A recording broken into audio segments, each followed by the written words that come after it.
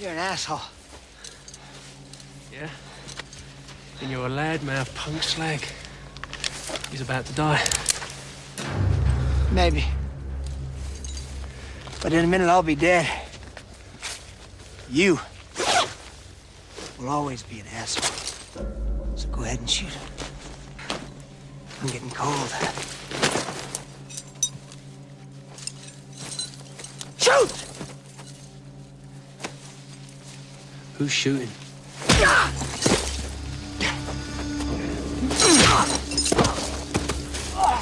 Tell me. You like soccer? It's a great sport. I was a fucking good striker.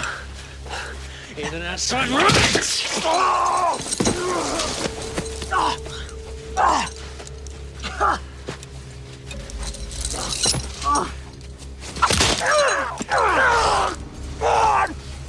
Fuck you! Oh, you're swearing now. That's a penalty kick. Run sportsmanlike.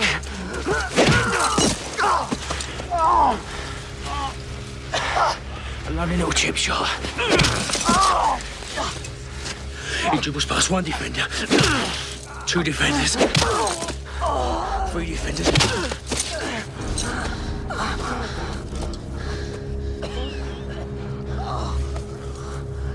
Striker lines up at the penalty spot. He focuses on the ball. The crowd is on his feet.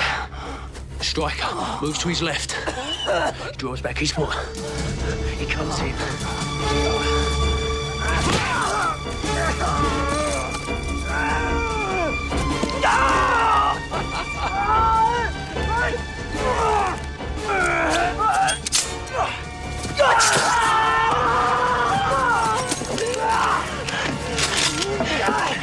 Season's over, asshole!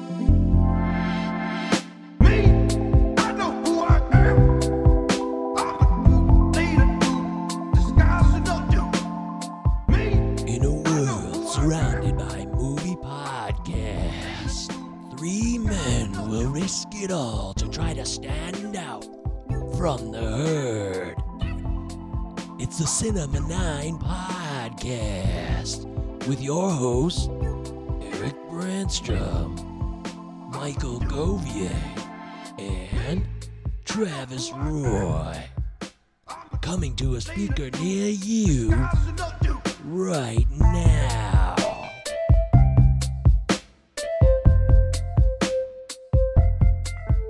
Welcome to the Cinema 9 Podcast. Thank you for joining us all today. It is 7:15 Eastern on a Wednesday. This is typically when the three of us get together. I am your host, Travis Roy. Below me is my other co-host, Eric. Our regular co-host, Mike Govier, is not going to be with us today. He's taking the night off to learn more about time management skills. But we do have our good friend Brennan from Ghost Story Guys and Weird Together, largely the truth himself, Brennan Storr. Thanks for coming on, Brennan. Hey, thanks for having me, man. This is I've been looking forward to this. I so rarely get a chance to talk about things other than, weird shit. So this is a welcome opportunity. Yeah, as a supernatural podcast person, I admit, part of me was like, oh, we're getting Brennan on in October. We're going to do some spooky shit.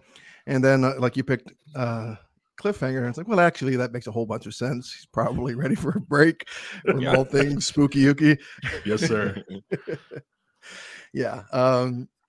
It was a good choice. And, on a personal note, I know Brennan for a while now. For one, I started as a listener of his podcast, The Ghost Story Guys, available everywhere that podcasts can be listened to. And also, he used to produce my old podcast, which was really nice of him until that kind of fell apart when COVID came and life got in the way, et cetera, et cetera. But It's I feel like I've kind of come full circle in a way in my podcasting, because like yours Ghost Story Guys was that, and Mark Maron's were the first podcasts I even listened to. So I did not know that. yeah, I was not a podcaster until then. I'm shooting for Maron one day. We'll get there, dude. 10 years or more. Yeah, right. I'll take it. We're happy to have you on. Why don't you tell our audience a little bit about maybe yourself and like what your podcast history is and where we can find you and stuff. Sure. Yeah. No, I'm the co-host, as Travis said, of the Ghost Story Guys podcast. We're a true life storytelling show. So we tell ostensibly true life stories of the strange and unusual. I mean, we're called Ghost Story Guys, but it doesn't stop there. You know, we've got all kinds of weird stuff. You know, I won't bother naming it because it's not going to make sense to, I think, people who don't know the subject. But I will say, if you've ever had a story that you've told someone, you've said, "Look, I don't normally believe this kind of shit, but it's that kind of show." You know, like we've got a great audience, a lot of skeptics in there, which I really love. You know, because we're not a religious show. It's not about that. It's just about, hey, sometimes weird stuff happens. There's really nowhere to put that mentally. So come on, you know, people will send us in their stories. We tell them, we talk about them, we have a laugh. We like to talk about mental health a lot on there. And I've been doing that for about 6 years. Yeah, it'll be 6 years in February. And started out from absolutely nothing. And you know, now we're here. And it's not too bad. I actually make a full-time living from it. Not a great full-time living, but I'm able to do that, to sort of focus on that full-time. And I also do the horror live stream Weird Together with Joseph Camo. Joseph is the host of The Cardinal Rule on YouTube. He's a football commentator, I guess you'd say. And that's a monthly thing where, yeah, we talk about a different independent horror movie every month, and Largely the Truth, which is an interview show. And that's been on hiatus for a while because I've been working on some pretty in-depth projects for Ghost Story Guys. But now that those are done, I'm looking at starting that back up. And Largely the Truth is just me kind of talking to cool people. You know, I interview authors, artists, musicians. Just before I went on break, I was interviewing, or I started interviewing filmmakers. I interviewed, I don't know if you saw Hellbender or The Deeper You Dig, a couple indie horror films that Shudder picked up, both really good stuff. But anyways, the directors, they're made by a family, like a one family kind of does everything. And I managed to get them on the show. So just, you know, again, a chance to talk to interesting people. And that's kind of me. I write. I've got a book out, Strange Little Place. The new second edition will be out sometime soonish. Very exciting. I think. Yeah. I just got the cover proof today, so I'm very excited. The guy, I think it's Doug Hogan, does really great work. So yeah, awesome. That is me. That's awesome. We're happy to have you on, man. Yeah, congrats on that second book coming out, and I'm excited to say that one of my like a sentence of one of mine things might be in there. I'm excited about that. It is indeed. Yeah, right. I believe I got it in just under the wire. I got to double check because I got to do one more editor. They're going to send me one more before editing pass, but I'm pretty sure. If it doesn't, I won't be. I'll be fine. But you know, I do again recommend his podcast because, on a personal note, from listening to that and absorbing that, I really feel like a life lesson was granted to me, in that I used to always think of myself as a skeptical person, but just by being more open and listening to that kind of stuff, I realized, you know, being skeptical doesn't just mean rejecting everything outright. So I'm a lot more in the middle, I think, than where I used to be before, and I think that's podcast had something to do with that. So I'm thankful for it. That's cool, man. Yeah, as you say, we have scientists who listen to the show. You know, we have psychologists, psychiatrists. I mean, it's not a highbrow show. Don't get me wrong. It's mostly dick jokes. Oh yeah, and farts. Yeah, that too. Yeah. But you know, as I say, I like to say that we sort of, you can come to the show and take what you want from it. We're not preaching anything. Like I said, we're not preaching anything, and we're pretty fair about calling bullshit. Like the episode that just came out, we had Craig Owens of Bizarre LA on, and Craig is a great tour guide, historian, and he came on to talk about the Queen Mary and just really kind of broke down. This is why the Unsolved Mysteries episode that kind of catapulted it to fame is total bullshit. Yeah. And things like this. So yeah. Fun. Sounds very Charles Fordian, if you're in an anomalous phenomenon. Yeah. Awesome. Cool. And now you get to talk movies with us, which you usually do anyways. Like you find a way to like weasel them in, which I do that in my life too. Every time I talk to my therapist, I'm like, have you seen such and such? And she's like, why are you? No, I haven't seen that movie. Like, well, I don't even know what you're doing therapizing me then, but all right. Right. I watch a lot of movies, so this is good. Like I watch like 30 to 50 movies a month. That's about what I'm at. I started taking note and write them all down once we started this podcast. And it turns out I watch far too many movies, which I'll tell you all about some starting now. We always kind of kick off our show with our quarantine viewing picks, COVID never ending. So the title of the segment never really seems to end either. What have I watched this week? Let's see. You know, Eric, unlike you, I really liked Phantasm 1 so much that I went and watched Phantasm 2. And then last night I watched Phantasm 3, man. I liked Phantasm 3 as much as I liked Phantasm 1 and 2. In fact, there was even more dumb guns in this one, which means a lot to me. These movies, I mean, like there's one or two for like every decade for 40 years. This is a cultural milestone, and I really suggest you revisit the Phantasm movie. Okay. No, it's terrible. I was listening to that episode the other day, and I was like, "Really? Phantasm's great." It's like great. And I was thinking about that with Cliffhanger because just briefly, like watching the EPK stuff to get a sense of the film for this. You know, Rennie Harlin's talking about this gigantic computer they use to composite shots together, and in Part 4, which I think is the only one not directed by Don Coscarelli, I think it's Part 4. Yeah. The director like literally built an entire 3D sequence just in Maya in the computer in a laptop by himself over 6 months. You know, like the technology's come so far, and that movie costs like what it cost to style Stallone's hair on Cliffhanger. But they're such labors of love. Even number 3, clearly, and you know, Reggie, like, come on, I love it.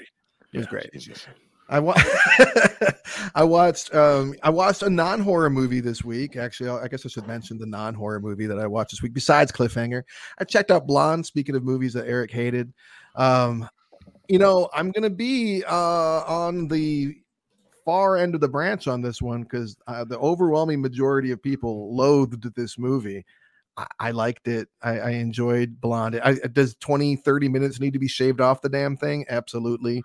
Are there things about it that frustrate me, like digging into the JFK shit? Yeah, but being that one of my favorite movies of all time is the outlaw or the assassination of Jesse James by the coward Robert Ford. I mean, Jesse James was a lump of fucking shit. He was a terrible human being, and he's presented in that movie like he's Jesus. So I don't think that anyone should go to Andrew Dominik movies looking for like history lessons. And I thought that Blonde weirdly wisely took one of the most exploited women in Hollywood and made her a stand-in for like all exploited women in Hollywood. And I thought it was brilliant, man. I understand everybody who hated it. I get the hate, but I really liked it. Yeah, my meme was a joke. I still haven't seen it yet. I thought you were a monster because I had in our text message thread I had sent. We always sent pictures of ourselves when we're like on an emotional wreck, like crying from a movie. So I sent Eric and Mike a picture of myself like teared up and said like 21 minutes in. And what happens like 21 minutes in that movie, I find like anybody would be moved by it. Eric sent a picture of himself pretending to be asleep with a bunch of Z's. It's a 21 minutes into Blonde. I'm like, you fucking monster, dude. I'm glad it's a joke. I gotta be in. I haven't been in the mood for it, and I want to go in appropriately. Yeah. It's very much a Sunday morning kind of watch. Yeah, you know, I checked out Hocus Pocus 2. How could I not check out Hocus Pocus 2? Which I think it's really hard to make a sequel to any movie decades later and have it be remotely watchable or interesting. I didn't hate it, man. I mean, the original is, you know, you got to take that with a grain of salt too. But I thought for a 28-year-old, 29-year-old sequel, I thought it was okay. Certainly worth seeing. Cool. What else did I watch? Okay. I'm not crazy about admitting this because in the space of 2-3 years in Hollywood, they released 4 movies with the name Escape Room. I watched the one that's famous, the most famous one from 2019. Oh boy. You know, this was directed by the guy that did the Taking of Deborah Logan, which if you guys haven't seen it is a fucking great exorcism movie. It's just fantastic. And this wasn't bad either. I mean, it was Cube. It was, it was Squid Game. It was very much, it had been done before, but it was done well for the most part. There's some real clunky parts to it. I didn't love it, but it certainly had its moments. I got about 20 minutes left of this movie called X that everybody has been talking quite a bit about. I didn't quite finish it, but I do marvel at Ty West's ability to make a 40-minute movie into 2 hours over and over again.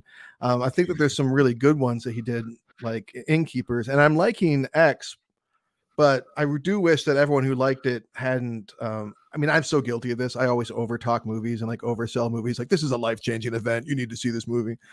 So, but I think that X may have been a little overhyped. I wish I'd been more prepared for people in rubbery old person suits. Like, that just never never works for me. I've never seen a young person portraying an old person and been convinced in any movie ever. So that kind of takes me out of it. Doubtfire. Mrs. Doubtfire is the exception, but we're supposed to know that she's in, or he's in the whole Get Up, right? So I can accept that. But I did think of that movie more than once watching X. Run by fruiting. The drive-by fruiting. We were me and Eric were supposed to be on a podcast together, the All American Spook Show podcast. But how you feeling? You feeling better? Yeah, you were not well. My emotional collapse. I'm fine now. But I had mine in June, so I get it. I had mine this afternoon. I had car issues. Being really broke and having your car break down like at the same time was a really humbling experience. Yeah, man. Absolutely. That's actually how I ended up selling my car. Yeah, kind of forces that on a person, doesn't it? But for that podcast, All American Spook Show, those guys are so gracious and kind. We're going to have them on here. They're a lot of fun. Everybody should definitely check them out. You can check out the episode I did with them where we covered Tales from the Crypt Demon Knight if you want to.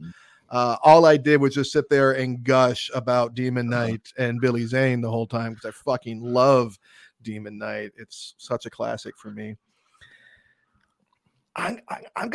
And then to wrap things up here, my number one movie that I watched this week really surprised me because it's about a guy speaking to an obscure god through a glory hole. Glorious. Okay. You know exactly what I was talking about. Glorious. Yes, it lives up to the name. I put it on very late at night and I'm like, this is going to be dumb, whatever. I won't need to pay attention to it. And I fucking love when I put a movie on when I'm in no mood to really pay attention to it. I'm like, I'll just kind of have this on in the background while I'm playing a game or like doing other things. Maybe I'll turn it off. And I just can't stop watching. Like I just get completely locked in. The phone gets forgotten about. I'm just like locked in. Ryan Quanten and J.K. Simmons. This movie is so weird and unique and funny and stupid and wild. I really, really liked Glorious, but it's definitely not for everyone, not for the faint of heart. It's literally a glory hole? I'm not kidding. Brian, you saw it? I did. Yeah, J.K. Simmons is a mini god on the other side of the glory hole. That's all the premise you need. It's it's wild, man. And talk about I also am a sucker for one location movies, and this is that, and I love that. See, I'm the opposite. I don't like single location movies. I get weirdly claustrophobic and bored. Whenever I'm watching a direct-to-video action movie and they're running around a parking garage, I'm like, shit, they're not going anywhere else, are they? Okay, all right. I feel that way when it comes to single shot movies like 1917. Like I just I get so like wound up. I'm like, I need a break. Yeah. Give me a break. I remember you ever see ATM, that horror movie where she's stuck in that ATM vestibule? That was solid, dude. Really? I should watch that. Give it a shot. Maybe it'll turn you because it was very effective. But yeah, it might get on your claustrophobic side because that's fucked. Yeah. Okay, Travis, that's pretty good. Thanks. I got burned. Movies well. I got burned this week pretty bad. I don't even know if I have any high recommendations. So I do have some things I want to talk about. So I finally finished all 6 seasons of Leave It to Beaver. I went back and I watched all of them. So I watched the 1983 made-for-TV movie Still the Beaver. Oof. And I was laughing my ass off. And like, I don't know, I've been trying to like write for like Screen Rant or somebody, so I might pen this article. Like, this is the original like requel. We have these requel nowadays where like the original cast comes back, but now like they're training the younger generation and like this same thing happens. Like you got the same thing they have nowadays, where like your classic characters are like completely like losers now, and like their lives are in shambles, like i.e. Han Solo, Luke Skywalker, Laurie Strode, Ray Stantz. It's like the same thing's going on. Beaver's out of a job. His wife kicked him out of the house. His kids hate him. Like Wally's impotent. Like, and then like he has to return back to Mayberry and like get his life together. It's like the same thing you see nowadays in these requels. Really bad. Can't recommend it. I'm shocked. Yeah, I don't see anyone rushing to YouTube to find this shitty version some guy recorded off his VHS machine. This one's gonna sting, but I have to be honest with the audience. Oh boy! Like I remember as a kid, like talking about this, and I've spent my whole life like enjoying that I was like a fan because it's so cool. Tron, the original from 1982. When's the last time you saw it? When I was like 2. It's bad. Does it count if I napped in between? Well, so I did a lot of napping when I rewatched Tron. Wow, dude, it's not good. Like it's kind of embarrassing to sit through. It's very cringe. Like I always admire innovation, people trying new things, but it's like it's hard to sit through. When you go to watch like visual feasts from 40 years ago and stuff, yeah. like if they're really hinged on that kind of aspect, it's hard to be impressed by. Yeah.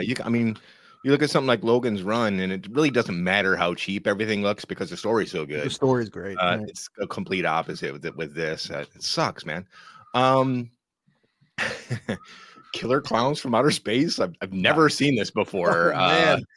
Never. I've always heard about it. I've never sat down and watched this fucking thing. Like, what is this? How is this a movie?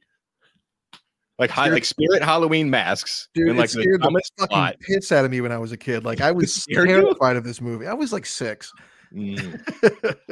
I grew up with it. I don't know, Brendan. I saw that one for the first time like a month ago, maybe a month and a half ago. Did you? I did. Yeah. I same thing. I'd always heard of it, never watched it. It was a thing where I like, fuck, I'll put it on before I fall asleep. Stayed up for the whole thing, and I just thought this is crazy enough that I love it. Yeah. It's not supposed to be good, right? I mean, no. Well, also, I always thought like it was like I knew it wasn't trauma, but I thought it was like hard and like really fucked up. But it's like PG-13 and very neutered and like not that creepy. Like the masks are kind of cool because they move and the clowns look interesting, but it's just bad. That's fun. Have fun. Getting changed. Damn it. Lost my train of thought here. I think that might be it, unless something pops. Anything good? Yeah, but watch any good movies? No, it's been kind of a. Oh, I did watch Demon Knight because we were going to do it for the show. And this is a movie I used to watch like every day. My older brother Marty would bring it home from the Meyer video store every single night, and we would watch it. But it's been since like 1995. I wasn't feeling it. Oh, man, wasn't feeling it, dude. Really? Look, Billy Zane is a beautiful man. Okay, he's got somebody. He's funny, but like aside from that, like I'm like, this is like, where's the like the originality and like the cleverness from the show that I loved on HBO? It's just like a standard like Night of the Living Dead rehash with decent effects. I wasn't feeling it, man. I'm sorry. I'm glad you didn't come on the show then. Yeah. Okay. Can't defend it, but that's it, man. All right. What about you, Brandon? Been watching any movies? Yeah. Sorry, my audio for some reason keeps dropping out. So if I respond to something you say, assume it's because I didn't hear it. But you dropped out yourself there. Yeah. Oh, there we go. Okay.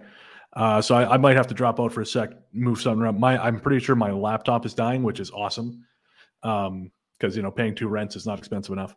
But anyways, so yeah, recently tonight I watched Hex, which is a Chinese horror movie from 1980. It's a Shaw Brothers production, and it's fun. It's not the movie. The cover looks very metal. The cover looks very like Hellraiser, like Chinese Hellraiser. Yeah, it's not that. It's almost got like kind of an Agatha Christie kind of ending, but it's fun. It's definitely, if you're bored, you got 90 minutes to kill, and you can kind of do that like Shaw Brothers style. That's sort of like it's not camp, but it's like a little bit more broad. Yeah, so watch that. Last night I watched House of Darkness, the new Neil LaBute movie, which is Shit. How was it? Yeah, it's fine. I mean, it's Okay. it's fine. It's very. I mean, it's Neil LaBute. It's ultra low budget, very talky. Yeah. Is it La Beauty? It's LaBeauty. Yeah. Not prime LaBeauty. Like it's not like, was it Lakeview Terrace or In the Company of Men or whatever. Like, How many misogynists are in this movie? All of them? All of them? Justin Long represents all of them. Yeah. Ah, okay. He's like the platonic ideal of the misogynist. Okay, good. There's only and where it's like, I knew nothing about it going in. I try not to watch horror movie trailers anymore because I find they give a lot of the good shit away. Yeah. But as soon as I saw that, the film opens with him driving a beautiful Kate Bosworth to a remote mansion that she lives in, and her name is Mina. Okay, so they're vampires. Yeah. And vampires. So it's fine. It's fine. I wouldn't say watch it unless you're a Neil LaBute completist. Or really you want to watch the Justin Long douchebag resurgence, because he's also in Barbarian, which I saw recently. I won't say anything, but it's good. I want to he plays a great douchebag. Yeah. I did You're right there, Tiger. and then he also and no, I wouldn't think of ruining anything for you. Barbarian is so much fun. I did a double feature with that and Pearl the other night, which of course is a prequel to X. Right. And I really liked it. I liked X. I didn't love it. I didn't realize there was all these people who kind of started getting hard for it like that. I mean, it's good. It's a good slasher movie. It's not, the best slasher movie. I think also that the fact that Pearl, this prequel, comes out the same fucking year, it kind of gave me the impression that it must be great if it's already churning out a sequel in the same year. People are clamoring for more of this character. People were talking about like, give Mia Goth a Academy Award. I'm like, oh, this must be amazing. I mean, they shot them at the same time, I think is why it's happened. Oh, well, that makes a lot of sense. Because they shot it down in New Zealand during quarantine. And so I think A24 just, Ty West said, carve me off an extra, whatever. And I think it was I think Pearl's budget is like $1 million. So, it's a relatively inexpensive film. And so they just shot them both at the same time. Got a trilogy capper coming out later this year too. Yeah. Maxine. And no, Pearl's good. I dug it. I mean, I've heard some people call it Joker for girls, and I don't know if that's necessarily accurate, but if you have a hard time, like sometimes I have a hard time with like cringe between people in movies, it's a lot of that. Oh, so great. Yeah.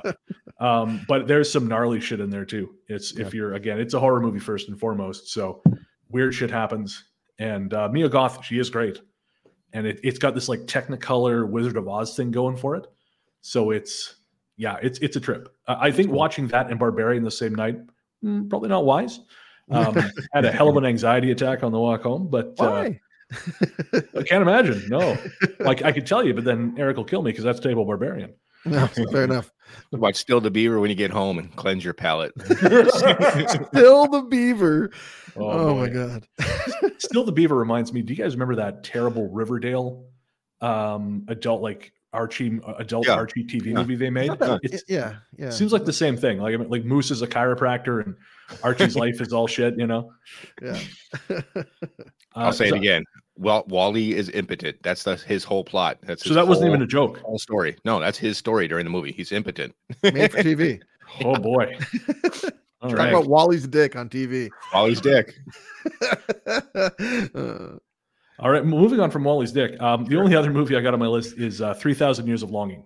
Oh, what's that? The first 2/3 were legitimately brilliant. I thought, I was thinking like 5 stars, one of the best things I've seen this year. Wow. The final third really fumbles. Like basically once the Jinn finishes telling his story and the present day story starts moving forward, it really starts to stumble. And I don't know if that's because it's like the George R.R. Martin effect where, I know it's based on a short story and I don't know how much of the short story, like where that fits into the film. So I don't know if it's maybe like the short story is the good stuff and everything else kind of, it's not terrible. It just feels rushed.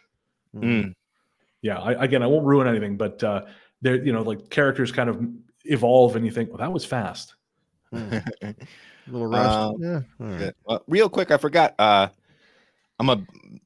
was blown away by Host, Rob Savage's horror movie, his quarantine horror movie. Oh, yeah, man. So I could Love not Host. wait for his follow-up Dash Cam. It's not good. It's Oh, not shit. good. That It's is a straight hard up movie to bad. like. Yeah, it's bad. Oh, that's too bad. Host was great. Yeah, amazing. Yeah, Mm. I started watching Dashcam with my wife, and she got up, I don't know, 5 minutes in and said, basically, fuck this, I'm going to bed. She hated the lead so much, That's which the is thing. fair. I didn't like her either. That's the Uh, thing. You got to at least tolerate your lead. You don't have to like them, agree with them, but they got to be tolerable. That's it. If you actively hate them, I just think, well, why are we watching this, guys? Right. All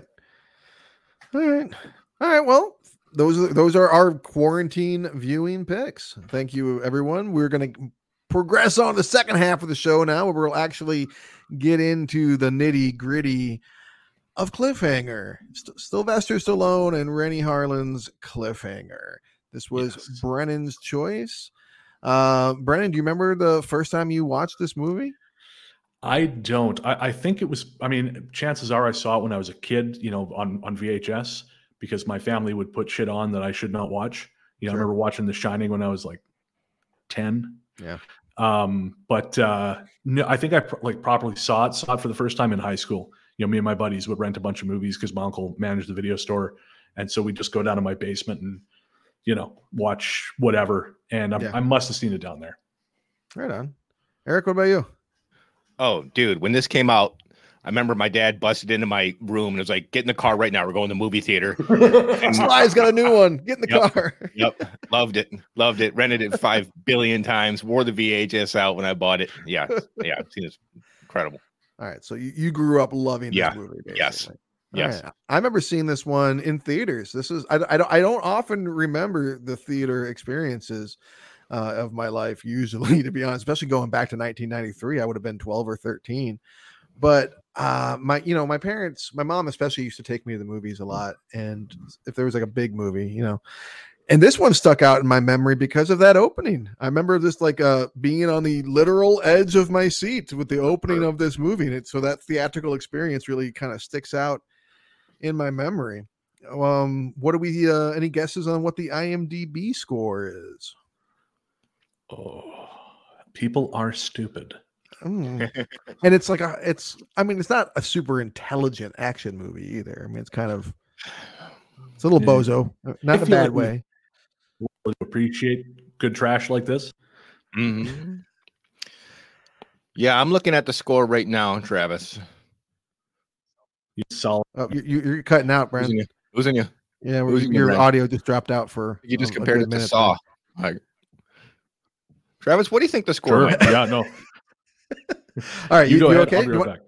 Yeah, why All don't you right, jump out and come back? We'll chat. All right, we'll chat it up. Oh, look, he's even got like a little. He's got his own little face up there. For those who are watching and not listening, that's what Brennan's headshot looks like. It's great. Very, very, very, very dashing, very, very leading man. I'm gonna guess that. Oh, you know what? I'm sorry. We gotten a lot of comments here from Rip and Tara, asking whether or not Rip and Tara. they let's see. They've been watching some stuff too. They watched Coherence, great movie. They watched Leslie Nielsen's Bad Golf Made Easier. All right. Okay. They're a fan of Demon Knight. Thank you, Rip and Tara. And let's see.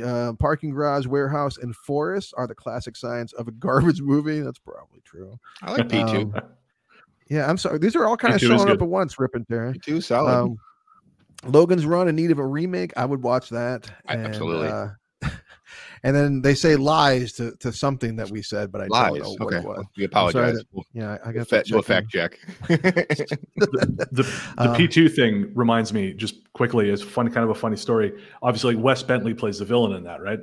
Mhm. Well, I was in LA a few years ago, and I was just wandering around. I wandered into a froyo place at like 2 a.m, and I started shooting the shit with a guy behind the counter. And he was a kid from, I want to say, Denmark or Sweden, one of the two. And he'd been in a movie with Wes Bentley back in his home country.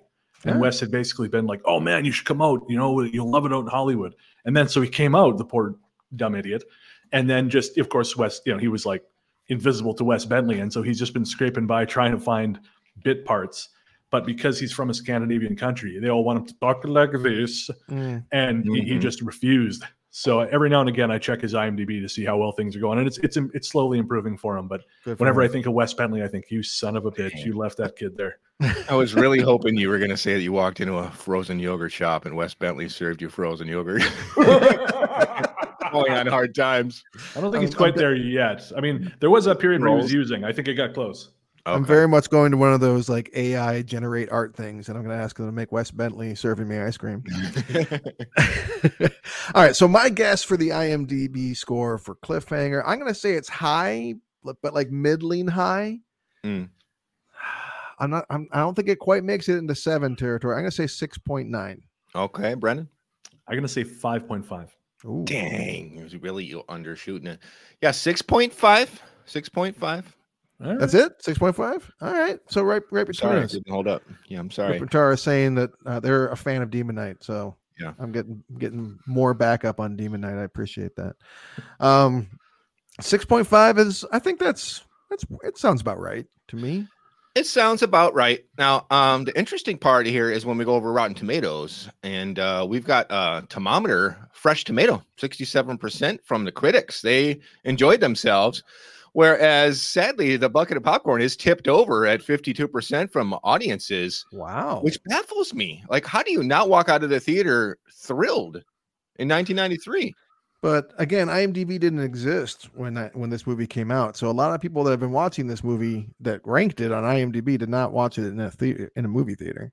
Yeah, same thing with Rotten Tomatoes. That's gonna be a lot of people who watch it and go, "Well, Right. this doesn't make sense," and they push their fucking glasses up their nose. I don't know. This Well, is true. Let's take a look at some critics' reviews here. Yeah, and tell us what see the if some critics of have our to say. see if some of our old friends in the top critics section had to say about this. Because, action movies in the early 90s, kind of a strange time. I mean, can we rattle off anything post Die Hard that really struck a chord with audiences that wasn't straight action sci-fi or action comedy, but just straight action? That's a good point. I'm trying to think. Aside from, Die Hard 2, but Speed? Mm-hmm. Speed was 94 though. That was a little bit later. Yeah, yep. Wait, a year Yeah. after this. I'm blanking. Everything I'm thinking of, like there's. So yeah, good. a little bit later. Yeah, I'm thinking T2, but that's science fiction pretty much. Yeah. Like great action comedies like Shane Black stuff, but like just straight action, that was kind of waning in the early 90s. Hard Target, I guess. The River Wild, what was that, like 89? I don't know. I think that was 93. Yeah. Okay. yeah, White Squall? I don't know. There wasn't much. I'm on boat movies. I think White Squall was 96. Oh, I'm getting late. Okay.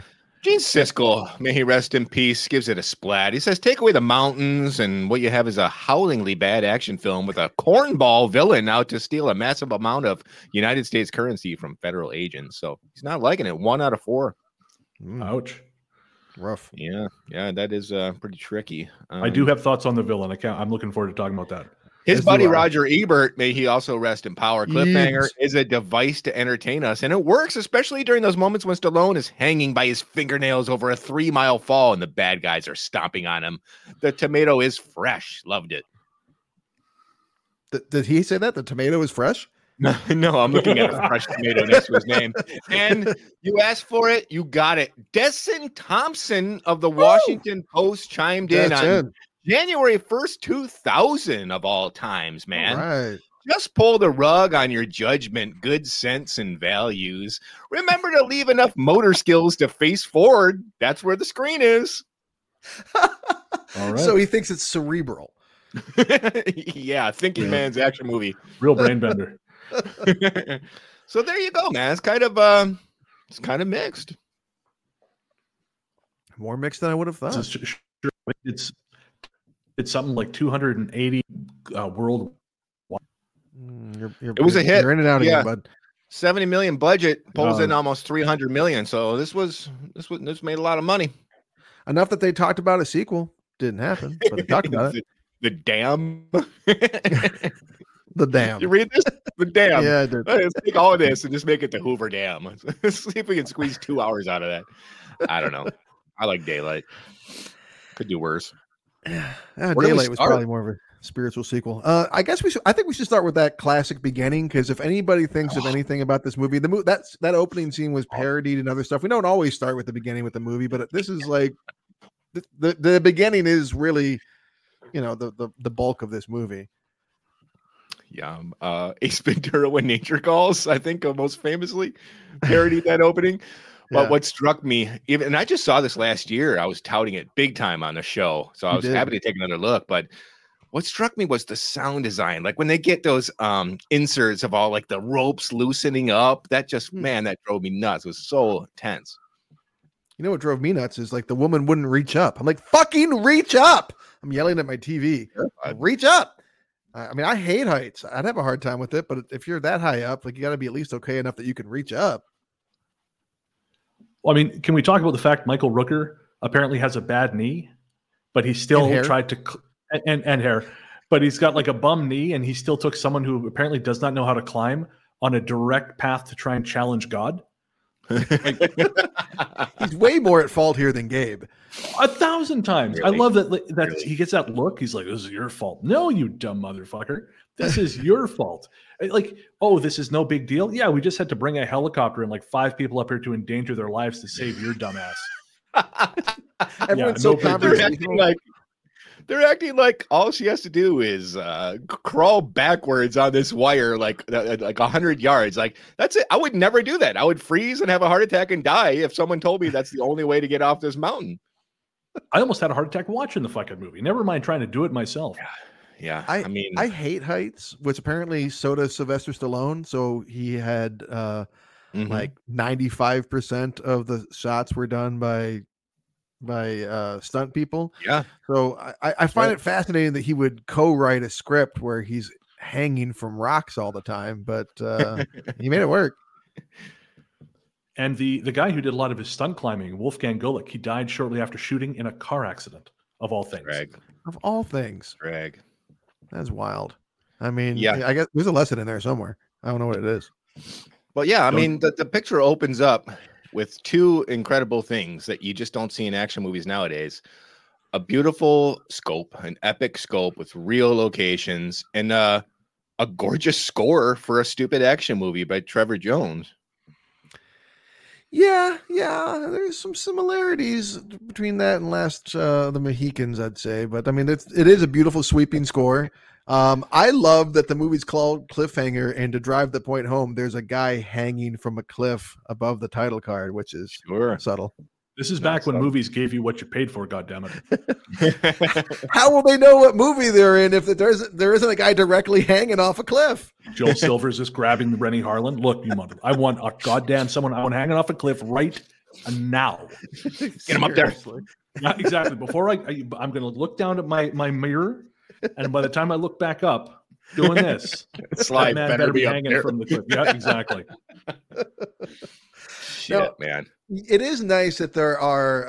I mean, it's such a mix in terms. I guess that's going to be a word we're using a lot, but it's such a mix in terms of scenery, because there is so much gorgeous footage of very real Italian mountains, like beautiful vistas and all this stuff, and then there'll be like this plastic ass set.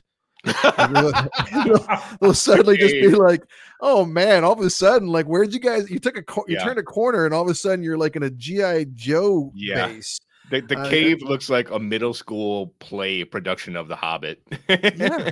Or like when Gabe has his confrontation with Travers, not Travis, as John Lithgow keeps saying, Travers, played by Rex Lynn, who has there ever been a more G-man looking motherfucker in your life, in his life? I mean, he's so perfect for the role. But like when they have their confrontation, I'm like, man, this is like, it looks like a big plastic. But on the other hand, there's a lot that looks fantastic and is gorgeous and really well shot. Yeah, most notably, I was struck by the gorgeous matte paintings. Like every time they're showing Sly like on a mountain from far away, like that held up so well. You expect to see just a fucking obvious matte painting, matte lines and everything, and it was composited beautifully for 93. Yeah, they did a pretty good job with that. Is this, I mean, what other movies has Rennie Harlan did? He did Die Hard 2, right? He did Cutthroat Island. famous bomb, I guess. Mm-hmm. Yeah, I mean, he's got his money. Deep Blue Sea. He's got his fun director. Silly, Yeah, silly. this is action probably movies. the most serious thing that he did, I would guess, right? Or one of. Saying a lot when you got Stallone making like fucking stalactite jokes, whatever the fuck he says. after he kills that Dude, guy. that is the best kill in the movie by far. Pushing up Leon, just Leon, up onto a stalactite. Straight Jason Voorhees kills. And Leon, dude, coming up cool runnings. He's a straight badass, dude. We were wondering where Leon was when I was talking about cool runnings, and he's got range. For sure. So you said, Brennan, that you have thoughts on John Lithgow. What are your thoughts on John Lithgow? All right, we'll go until my connection fucks up again, and then I might have to dip out and come back. Yeah, But, we'll make it work. Quaylen is by far the stupidest villain I've seen in recent memory. Now, Okay. so Christopher Walken was supposed to play the role originally, and he dropped out. I assume because he didn't want to spend a bunch of time on a fucking mountain. Yeah, And it's cold up there. No, he's let's go. Yeah, exactly. Yeah, my understudy. But Christopher Walken would have had the self-awareness to understand how stupid Quaylen is, because I used to believe anyone who's this successful an international terrorist just murders his associates so simply. like why work for him? There's no upside. The second you do anything out of the I'm just going to shoot you and throw you out of my plane. Oh, okay, good. So there's lots of loyalty here. I'm really thrilled to be part of this organization. Yeah. But they address it, man. Even Trevor says like he doesn't trust him, so he's going to go to the airplane before he sends the money because he's read his dossier. He probably knows he's a psychopath. But that's what I mean. Like, even I've met psychopaths. They're not this stupid. They at least have some like delayed gratification ability. But Quaylen's just like, nope, I'm gonna shoot my girlfriend. Now I'm the only one who can operate the helicopter. Okay, that seems extreme. So, and like when they send Gabe up to get the money, and they're like, take his coat and don't give him any of his climbing gear. What the fuck, guys? How is that's going to improve his skillmanship here? And then like loudly, we're sure going to kill the shit out of him when he comes back. Oh boy, I hope he comes back. No, you have to do it in this British accent. I mean, I can't even do it. Oh, hold on. No, you have no accent unless you're saying bastard. Then you bring it back for that one word. But I like Quaylen's a lot of fun. Like, I'm sorry to cut you off, but like, no, it's fine. Lithgow has this incredible ability to go from like intensely vulnerable and sweet to downright like passively menacing. Like, and he's one of the few villains like from this type of action movie that's just an asshole, cold-blooded menace. He's not like charming. He's not like cool. He's just a fucking dick out to get what he wants, which is kind of refreshing.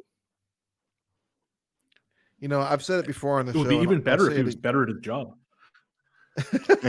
Yeah, no wonder he just keeps on losing all of his money. I've said it before. I'm a big fan of Daddy's Home 2. If you want to see a classic Lithgow being a big softie, he is incredibly good at being like this gooey, or third planet from the sun, rather. Mm-hmm. He is so good at being this gentle kind of goofball. But when he wants to be villainous, I mean, nothing to me beats Trinity on Dexter. On Dexter, yeah, he was amazing on Dexter. But has he ever done anything in between? I wonder. I can't think of it. Just like, hey, I'm a guy. Played a serial killer in Ricochet. Yeah, exactly. Oh, that's so stupid. Well, dude, I'll tear up just thinking about the scene when he slaps Harry and tells him to go back into the woods. So powerful. He's a normal guy in that, and I guess he's a normal guy in This Is 40. He's a normal guy. Can't you see we don't want you here? Leave us alone. Now do it with the British accent. You wavering. Wavering British accent. But yeah, man. Kind of a silly plot, but hey, you got to get the action going here. Come on now. Yeah. What about the big man himself. Let's talk Sly. How we feel about his performance. He's coming off some flops. Oscar, Stop or My Mom Will Shoot. So this was right on time. And he's got Demolition Man this same year. So yeah, all eyes were on Sly in '93, and I was happy about it.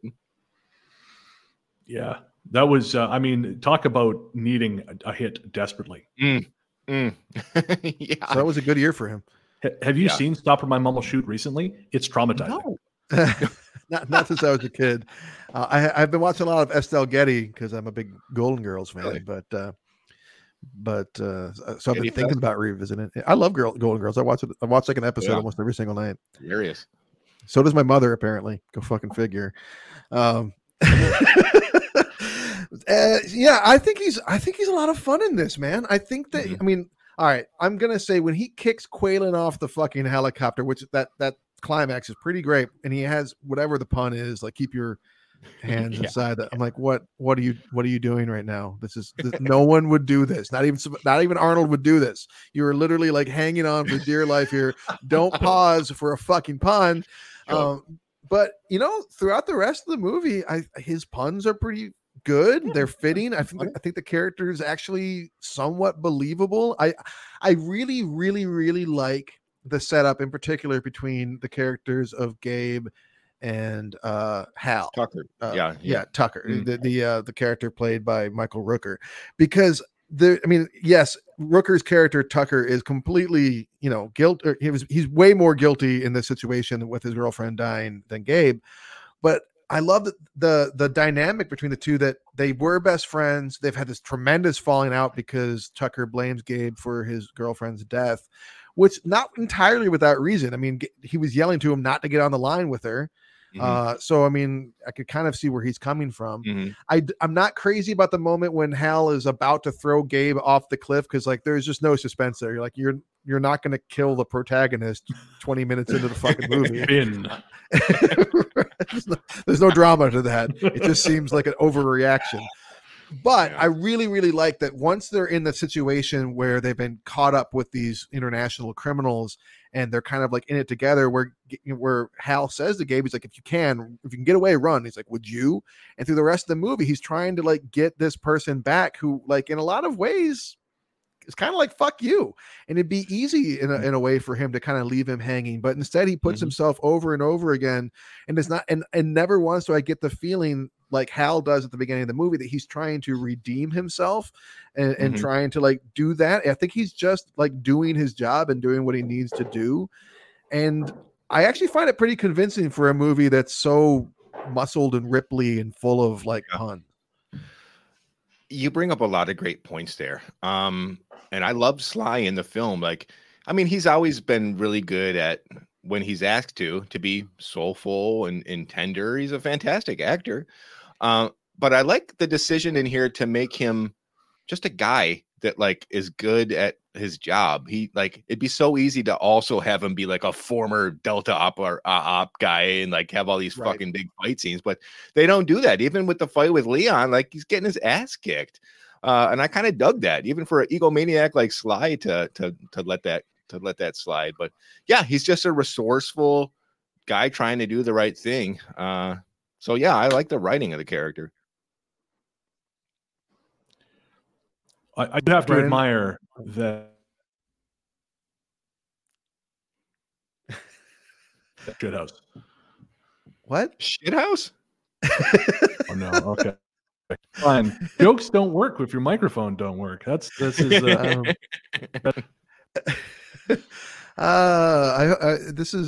never have a problem before this. I record literally a 4-hour live stream to like do my podcast every 2 weeks. Never had a problem. But go figure. We can bear with you, man. So welcome to the Cinema 9 podcast. My first 100 episodes, you could not hear me. This is true. I was saying with Sly, like even when he's playing an everyman, he's still built like a brick shithouse. Like it's his ego will not let him be. He'll like, even when he was fat in Copland, he's like, come on. He's huge, big bear. This is fat. Okay. So yeah, you guys getting some Dark Knight Rises vibes and that incredible fucking midair airplane heist. Fucking awesome. Yeah, the most expensive stunt at the time ever, apparently. The dude making his way across that line, which I didn't really think that much about at the time. I mean, I'm impressed by it, but like I've seen it so many times since. But I was actually really impressed with the pilots of the two planes flying so close to one another. Yeah. I'm like, that seems really hard. Not that I can fly a plane at all, but Kinda that whole sequence is great. We're kind of desensitized to the classic old school stunts nowadays. So to imagine that this guy's actually on this wire in between these two planes is so fucking awesome. And yeah, they had to take out like $1 million insurance policy for this guy. Like if he dies, we're fucked. Yeah, this is an awesome scene though. Great setup. Yeah. You know what I really, really liked about that scene? Because I had forgotten that the character Travers was the one that was the bad guy. So like, but as you're watching the scene, one of these guys has flipped. At least one of these guys has flipped. And I'm like, I'm watching the movie and it's like, it's Rex Lynn, I think his name is, and there's Bruce McGill, which I mean, this guy's it's fucking Bruce McGill. And then there's right, and then there's our guy that ends up kind of like being the heroic one, and then there's some motherfucker who doesn't say anything, who looks just like Joe Manchin, who just kind of dies.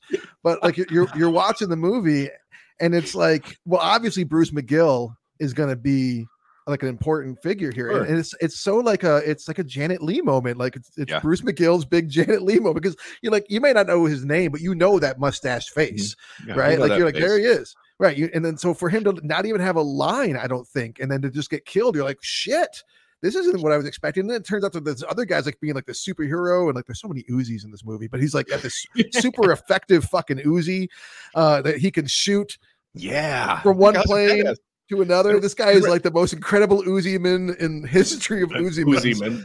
And remember in the beginning, I was thrown off too, because he looks like he's straight out of Central Casting as like a Russian agent pretending to be American. And they even say, "Hey, can this my friend get a ride on the plane?" And you're like, "Oh, of course he managed to secure a seat on this plane, and he's the terrorist now." But no, he just kicks everybody's ass, and it's a fucking great scene. Yeah, he ends up being like the fucking X Factor that throws the whole thing into play because he's indomitable, which I really, really liked that. I thought that was really cool. Cool. And going back to the opening, dude, leave it to the fucking 90s. I love the 90s. You always have this opening scene where like the lead character has like the traumatic thing that's gonna haunt him for the rest of the movie, like that he's gonna have to pay for. This is in every single action movie in the 90s. Brennan, buddy, you still with us? I think I just heard you laugh. Oh yeah, I'm still here. I'm turning off the video and hoping that helps whatever the fuck is going on. Oh, okay. We can hear you loud and clear, man. Sounds great. Now we can. Well, let's say we shall see how long it lasts. Anyways, moving on. Back to the amazing aerial stunt that I love. They had to film, which you may have covered already, in America because no one in Europe was going to insure that. Didn't know that. That's funny. Yeah, they filmed everything else, of course, in Italy, but no, they had to go to America for that because even the Italians were like, no, there's not enough graft in the world to make this okay. I also love that Sly broke his hand on a soundstage and told everyone he broke it on a mountain. So everyone thought that he broke his hand mountain climbing. Oh, he's filming Cliffhanger and he broke his hand, surely. Punch in a mountain. Yeah. You should have seen the other guy. I gotta say, Stallone. That's a guy who I've talked to one person who's met him in real life. Oh, and he was such a dick. No, he was. I knew someone who worked at the Pan Pacific Hotel in Vancouver, and supposedly, if you're dealing with Sylvester Stallone, at least in this particular situation, you are not allowed to turn your back on him. Like no one turns their back on Sly. Like a monarch. Yeah. Wow. So like if you're doing whatever, you have to back away from him like he's a dangerous bear that you're worried he might turn at any moment. And absurd. I mean, I've heard he's good to work with, if he respects you. But if you're just if you're like, what's his name? The George Cosmatos from Cobra, you are his bitch. You're gonna steal his movie and direct it yourself. Yeah. Like, the story about Tombstone, right? Stallone recommended Cosmatos because he said he's easy to push around. Yep. And Kurt Russell pushed him around, took the movie over. Yes. Well, and Sly has been having this like slow motion Instagram meltdown for some time now, which is just It's so Yes, I embarrassing hadn't to heard about watch. this. Yeah, he's like calling Irvin Winkler like a vampire Nazi from hell, and then he's the worst piece of shit Hollywood's ever seen. Just some really unprofessional, Yeah, weird bullshit. going after a guy in his 90s because you, Sly, made a bad deal with your property over and over. You're telling me in like fucking 50 years of these Rocky movies, there wasn't an opportunity to start a new deal and get the rights? Like now all of a sudden you're gonna like, I mean, I think he's also going through a divorce or something, which was probably triggering a lot of that. But it's always like it's just really hard to watch boomers have social media. Yeah, Oh, yeah. I mean, that's pretty much it. yeah. I mean, have you seen this? I think I sent you the link, Travis. These like live in person thing he's doing in Hollywood in December. No, you didn't. Oh, did you? I can't remember. He's doing this like live in person event. Oh, and you did, yeah. Tickets start at £400. 400 pounds, and the audience all have to walk out of the theater with their back not facing him. Fuck. That's gonna be hard to navigate.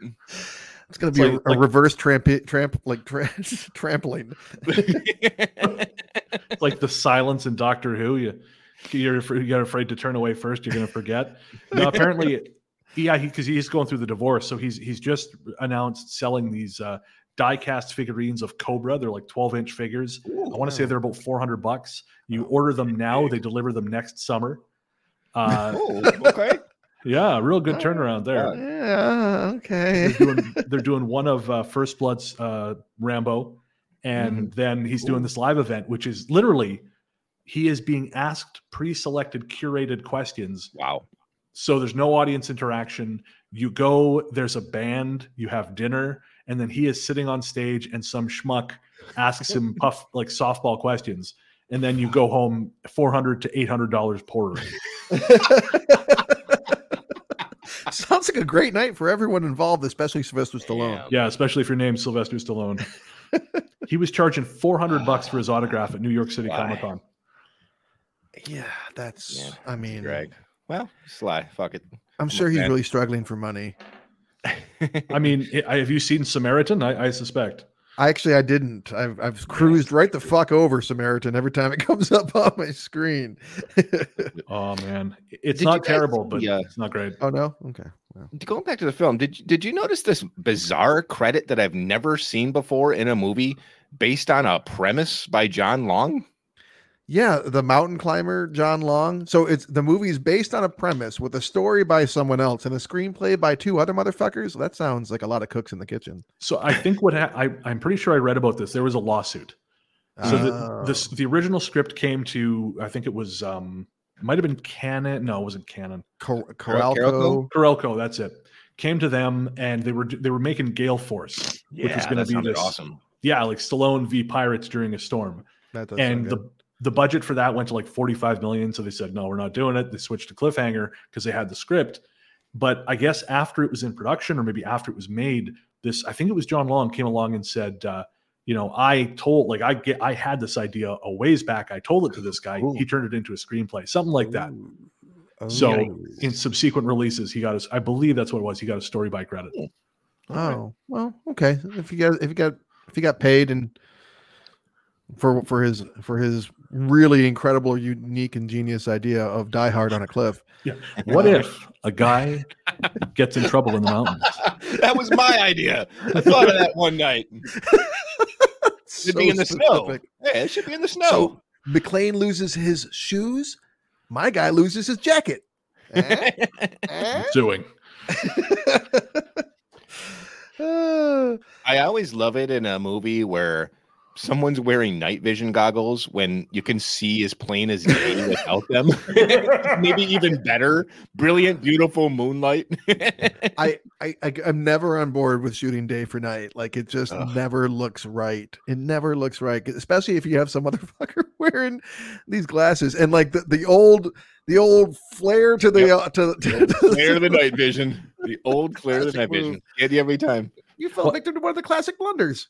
I feel like too these movies had like a really tenuous grasp on exactly what night vision goggles do. you know, and what they were capable of at the time. You know, it's like, yeah, you can see at night. Sure, fine. Okay, he's wearing them. I don't know if, nope, shut up. I said he's wearing them. All right. Yeah. You know, it's like the bolt gun in the film. Oh, the bolt gun. Yeah. You know, which is not a thing that exists. They're like, fuck it. He just shoots bolts into the mountain. I'm sure that will not spray fragments of rock back in his face, which will cause him to fall off the mountain. I like to think of myself as a critical thinker, but I did not at any moment second guess that. I'm like, yeah, bolt gun. These things exist. Sure. What the fuck do I know about mountain climbing? Have you guys ever seen the Bruce Willis movie Color of Night? Yeah. No. With his dick.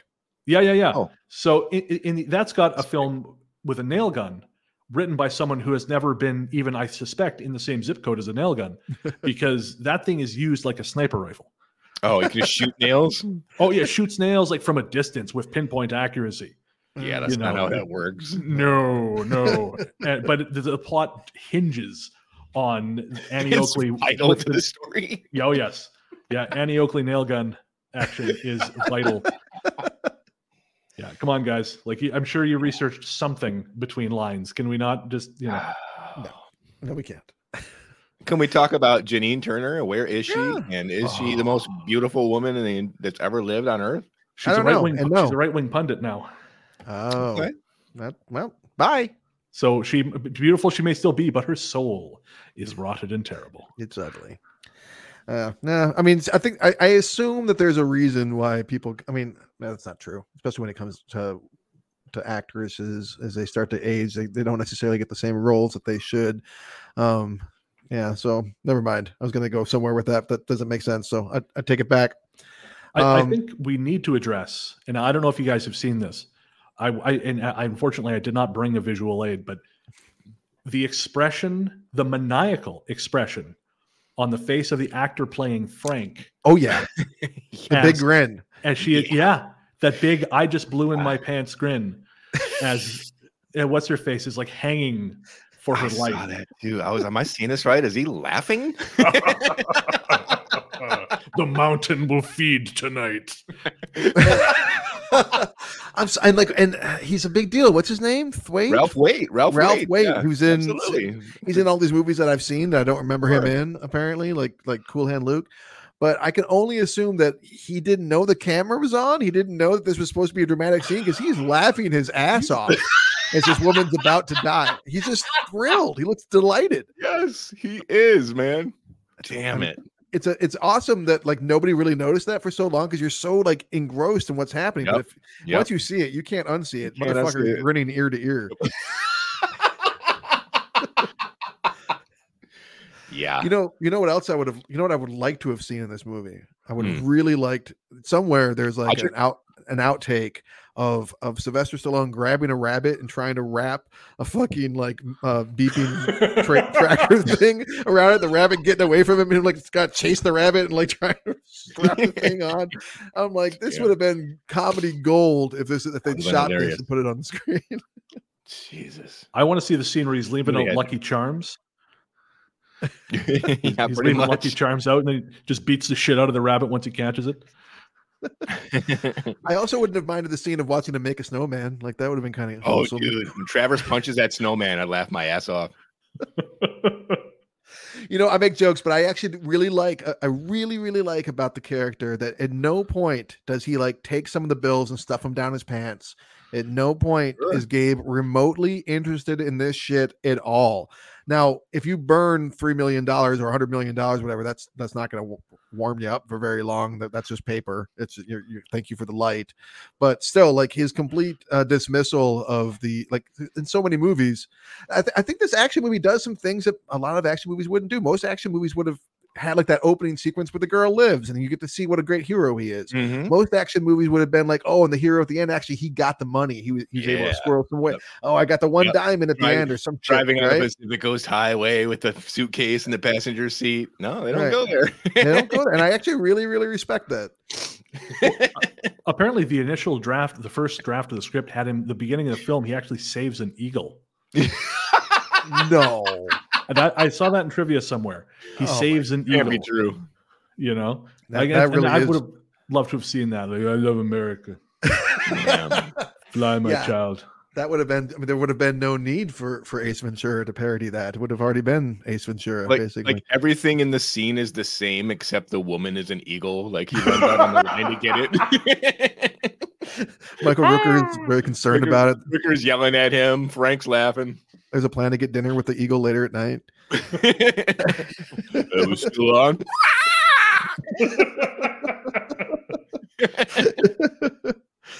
Whew. Well. So, where have we exhausted ourselves on points from this film? Is there anything that we've left out? Body count, I think, is 18. The squib count's off the charts. I mean, it's profane as fuck. This is a true cold-blooded action movie from the 90s, man. I mean, what is Max Perlich and his other like ski bum buddy?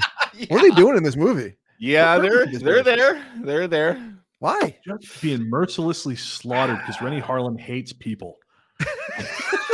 It's literally like they show up to just be some innocent victims. Like they serve. I'm trying as I'm watching the movie, like, why are they here? Why is Frank here? Like, what purpose do these characters serve other than to show up and get dead? And Frank actually basically delivers the helicopter to the bad guys, and that's the reason his character exists. True. Max Perlich or Perlich, whatever you say, I don't actually know. Him and his buddy, they serve zero function. It's odd because you have these type of characters like Enemy of the State, like Jack Black is that character, but its purpose is to introduce the danger of the plot to the audience in a fun way. We already know the stakes here, so like why do we have these dipshits? And when they jump off the mountain, like they jump off a mountain and then they're like miles and miles in the sky. I'm like, no. I saw that they really jumped out of an airplane. Clearly, like 3 Mount St. Helens stacked on each other. They're just like randomly base jumping for fun. Come on. They jump off a mountain and there's like a town directly below them, miles and miles. But I'm like, this is not how things work. No, it really isn't. I don't know. It's bizarre. Yeah. Aspen Extreme just came out. Maybe they were trying to coattail his success. It's not bad enough they get shot and fall off a mountain too. He's got to get attacked by wolves at the bottom. Yeah, just for fun. Just for funsies. Yeah. Which wolves attacking in the wild, I'm not really crazy about that trope in film, but at least it makes sense. He's got blood all over him and stuff. I laugh my ass off when Stallone and Janine Turner are in the cave and they're freaking out about the bats. I'm like, this is not the first or last movie to have characters afraid of a bunch of bats, but I'm like, every time I see this in a movie, I'm like, you might as well have them fighting a bunch of squirrels. Like, this is not dangerous. This is just funny to me that you're all just screaming at bats. It just makes me laugh. Yeah, I was pretty scared. You're scared? Yeah, if I see a bat, I'm gonna run away screaming. If I see a bat, I'm gonna like try and pet it. Okay. I can't think of a less terrifying animal myself. I mean, it's like a flying squirrel. Anyways, you've seen bats, you know what they are. I've got more complaints about Lithgow's notes in here than I probably needed to take. Yeah, please. I'm ready for him. I mean, his accent. When he says the kill a man and you're a murderer, kill a million and you're a conk. I'm like, oh my God, this line I love Lithgow so much. He's terrible in this. He's terrible in this. I'm sorry, dude. He's really bad. He's uneven. He's like, there's no sense of glee or mirth. It's just like, he must have been having a bad time. I don't know. A lot of people, when we said we were going to do this movie, were like, "Oh, I love Lithgow. He's a classic bad guy." And I'm like, I love Lithgow. I love Lithgow. I think he's annoying in this. He's so over the top. It's like he's got an older brother who's a much more evil terrorist, and so he's trying super hard to be like, "No, I'm more evil. I'm more evil. We're going to shoot this rabbit. Then we're going to have to reshoot the scene because that really pisses everyone off. We kill a bunch of people. That was not on." Eric, we grew up in Pennsylvania. What is this accent? Don't mind the accent, you bastard. You bastard. Although I do think that the moment that rings least true in the entire movie is when the British henchman asked him if he likes soccer. I'm like, no, he fucking wouldn't. No, he wouldn't say that. I don't. It's like the most hollow moment in the whole film. Oh man, it's cringe. And I'm watching it. I'm like, Rooker, take the knife out. Why are you just being a punching bag? Yes, he waits till like he's literally dangling off the mountain to make his move. Like, how did you know you were going to get that opportunity? Like, bizarre. I will let him kick me until his leg is sore. I gotta outlast his leg. Break his toes in my teeth. I'll get him. What is happening here? One more kick to the face. I'm gonna see if my knife fell out of my pants or not. Strange, but fun. Well, and that kind of gets to the heart of it, I think, is that you know there's a lot of fun. I mean, the movie again, like there's puns. What I think the last thing that Stallone says is, "I'm out of here." Or like one of the there's like an explosion, and he's like, "I'm out of here." Credits. Like, oh man, bizarre. Yep. Yeah. Speaking of credits, 9 minutes worth of credits. I was amazed. I'm like, is this a Disney movie? Like, why is it they're 9 minutes? But my favorite part was in the credits, there was credited was Thor as Thor. Who's Thor? The rabbit? It must be the rabbit. That's all I could think of. Is there a dog? I feel like Thor might be a dog. It sounds like a dog's name, but do you remember a dog in the movie? Because there's a dog. I'm pretty sure there's a dog named Thor in Bad Moon, and that was made in '94. So it could have been the same dog. Be Thor. Maybe. Check that. How many Hollywood critters were named Thor in the early '90s? Could have been more than one. I can look this up now. This is important. We've never done anything more important than discover who is Thor. This is vital. I mean, he's the man of many names. I guess there's lots of Thors out there. He might be combing through for a while. The dog of bed. Okay, well, now this is bullshit because I'm going to get nothing but Chris Hemsworth. No, that's not what. Yeah, I don't know, man. So yeah, Under Siege 2, Dark Territory, ripping. Yeah, I'm sorry. They sent that like at 7:50. I'm really bad at this at putting the. That was we were talking about action films from the 90s. Yeah, we were. Oh yeah, yep. Yeah, Dark Territory. That's awful. Yeah, Under Siege, decent. Part 2. Who was the bad guy in Dark Territory? Was that Gary Busey? Yeah. No, that was the first one. Part 2, I don't know. I have to look that up. It was Eric Bogosian. That's right. No, you're right. That was so fucking weird. Yeah. I felt so bad for him because I love Talk Radio. Talk Radio is one of my favorite films. Amazing. And then I'm watching it, just slumming it with that piece of shit, Steven Seagal. Yeah, maybe he put himself in debt making Talk Radio. I don't know. Well, it's about that time. It's about that time. Let's discuss what do we think of this movie? Anybody want? Eric, you want to go first? I talked it up last year. Yeah, last year I watched it, and it had been since like 94, 95 since I kind of broke the VHS tape and never replaced it. So yeah, last year I was hooting and hollering. I literally called it the best action movie of the 90s. And remember, I'm talking straight action, not talking action comedy, action sci-fi, action romance, like or anything like that. I still think it's way up there. I'm hard pressed to find another one that's just straight dumb entertainment. We got great stunt work here. Okay. We got incredible practical stunts and beautiful scope and fun writing. I mean, sure, it's dumb, but it's fun. The film was nominated for a Razzie as Best Picture in as Worst Picture in '93. Completely unfair. I mean, there was such shit that year, and I don't know why this movie got a bad reputation from an audience either, because I think it's a fucking lot of fun. It's thrilling as hell. You got a premise that's executed really well by Renny Harlin, in my opinion. Fellow Finn, Renny Harlin, and I still love the movie. I have a lot of fun with it. I absolutely think it holds up. It's fucking fantastic for me. Wow. Yeah. Right. Yeah, I second that. I think its biggest fault is it has no sense of humor. It's like Harlan, I think, is at his best if there's a little bit of a wink going on. You know, I think that's why like Die Hard 2, that's got a sense of humor. It's Ford Fairlane. I mean, I just watched that for the first time a little while ago. It's a great, I mean, sure, it's got Dice, but like it's a lot of fun. If you can get on board with what Dice is doing, it's a ton of fun. But this one is so fucking serious. And I kind of wonder if that had to do with Stallone, because he'd come off that run of failed comedies. Yeah, maybe. He's like, no jokes. People don't like it when I make jokes, you know? I mean, we like it when you make jokes. You're just bad at it, you know? Because I don't think he's ever made a great comedy, like even a good comedy. because No. there's like Oscar, Stop My Mom Will Shoot, Avenging Angelo, which is embarrassing. Oh, I feel like there's- Rhinestone. Oh, oh man, Rhinestone. Awful. So you're saying it holds up? Yeah, I think it holds up. Again, it's a little too serious. It's got the stupidest, most incompetent villains in the history. But we didn't even talk about the fact that they tried to shoot a fucking avalanche. We didn't talk about that. That's right. That does We happen. didn't. He's They like did. shooting upwards. Yeah, first he fires a rocket. Mm-hmm. He's like, well, I know what we're going to do to screw a Sylvester Stallone. Well, we are also up here on this mountain with him. Yeah. Let's fire a rocket into the mountain. Bizarre. But I think it holds up. Cool. All right. Then it's on me. Will this be a clean sweep?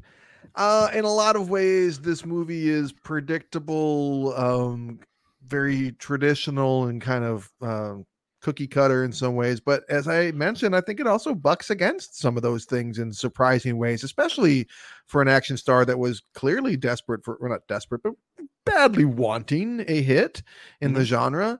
And I think that the comedic moments actually in this film are usually weaken it. It could have used more natural levity. I agree, like kind of like more like just kind of like there's no real, especially I think between Hal and Gabe, there could have been a little bit more interplay that could have been like more friendly and funny in some ways to ground their history a little better. The puns very much come like, okay, we're in the last gasps of the what was normal in the 1980s for this genre, so we're going to keep doing this bit. But you know what? Yeah. When I finish a movie, I'm pretty much immediately aware of if I feel like it holds up or does not. And this is one of those times where there's no question to me that it held up. I didn't have to hem and haw at all. It's a flawed movie. There's some very cheesy bits and some misfires and stuff, but it's a fun movie. I mean, when I started, I was like, fuck, was it like an hour and 50? I'm like, this is longer than it needs to be, but I didn't get bored. I stuck with it, and the action sequences were strong, and even the sets were, a little overused in some places, but effective. Good movie overall. Well, if you want to ruin your experience of it, though, remember at the end when Stallone is having his victory moment, he still doesn't know Frank is dead. Oh shit! So he's going to come down off the mountain like, I can't wait to see my friend Frank after surviving that nightmarish hellscape. Oh, by the way, Frank's got some new holes in him. He's over there. But I'll tell you what, his art just really increased in value. Damn. Some would call it a comeuppance for laughing at your friend's untimely death. So my head canon, Frank can never die. He's gritting his way through hell, even still. So that is Rennie Harlin's Cliffhanger. All right. 3 holds up. I bet if Mike was here, he probably would have said it held up too. That's my guess. That's awesome. So at this point is when we typically announce what our next feature film will be that we're discussing. Brennan actually already told you, but it's an opportunity for you to learn, Eric, and the listeners to learn. It's October. Yeah. It's time to get into the spooky shit. I'm all about that spooky shit. I often have the opposite problem as you, Brennan, where the people in my life do not want to get into the spooky shit. And they're like, oh, you're talking about stuff in the sky again. Please stop. So I'm excited to get us back into a horror movie. And it's been a very long time since we've done a non-English language movie. Ooh. I'm taking us to South Korea. Damn. Now, Mike, if you're listening, I bet all of the money I've ever had in my entire life that you've never seen this movie. Eric, I think you have. I want to take us back to a movie that I've seen one time since the podcast started and thought, I think this might be one of the better horror movies I've seen. The South Korean 2016 film from Na Hong Jin, The Wailing. Yeah, I'm excited. Yeah, I'm definitely excited. I think this needs to be, well, I'm hoping, I'm not going to show my cards, but this needs to more outreach. More people need to know about the film. Have you have seen it, right? Yeah. Eric? Okay. Yeah. Good. Brennan, you have not? I have not.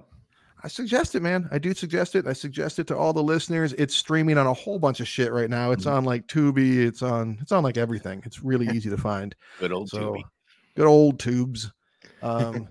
So that's it for us for now. You could email the show at cinema9pod@gmail.com. Please, leave us a review, a rating, do all the things that, help us get up in the rankings and that kind of stuff. We solely appreciate it. Brennan, dude, again, I've been wanting you on the show for a long time. I'm glad that you were so eager and accommodating to come on with our kind of wonky schedule, because there were some issues with that too. But man, it's been really great having you. Oh, this has been a ton of fun, man. And again, I'd come back. I'd love to come back anytime. Sure, and next time, I will not have these problems, because I figured out literally in the last 10 minutes. What was it? Yep. The Bluetooth headphones that I started off using kept reconnecting and pulling the connection away from my headset and microphone. So it had nothing to do with the Wi-Fi, nothing to do with overheating computer, just a cheap pair of piece of shit Bluetooth headphones. It's all good, man. It's really fun to learn that at the very end, right? Right. Oh, I was real happy, real happy with myself. So check them out over on. Do you have like a collective pod? Is Largely the Truth like a host for your other sites, or? No, I usually send people to Ghost Story Guys. Go to ghoststoryguys.com. We're on all podcast platforms everywhere. And then, you can find me on Twitter and Instagram as Largely the Truth. And everything those are probably the places to go for me is Twitter and Instagram, and everything you can kind of find from there. But Ghost Story Guys. And I want to give a special push, if it's okay, to our latest series, Transmissions from the Void, which is something I'm very proud of. It's a series of audio dramas. Horror audio dramas based on short stories. And so we've had 3 come out. That's all for this year. We're going to be doing some more next year, but I'm really proud of the work we did. It's full cast. Each one has a different composer, again, different cast, full sound effects. We've adapted some really cool stuff from some up and coming horror authors, and one established author as well, Paul Kane, who is sort of known for his work on actually the Hellraiser franchise. He literally wrote the book on the Hellraiser franchise. Oh. So that sounds awesome, man. I'm there.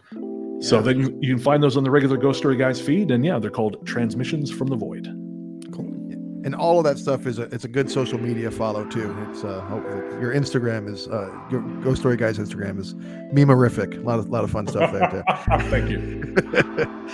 All right, man. It's been so good having you, Eric. It's always a pleasure to see you. Everybody, thank you so much for coming along for the ride. We will see you next week with The Wailing. We're gonna have to go in that crack. I'm out of here.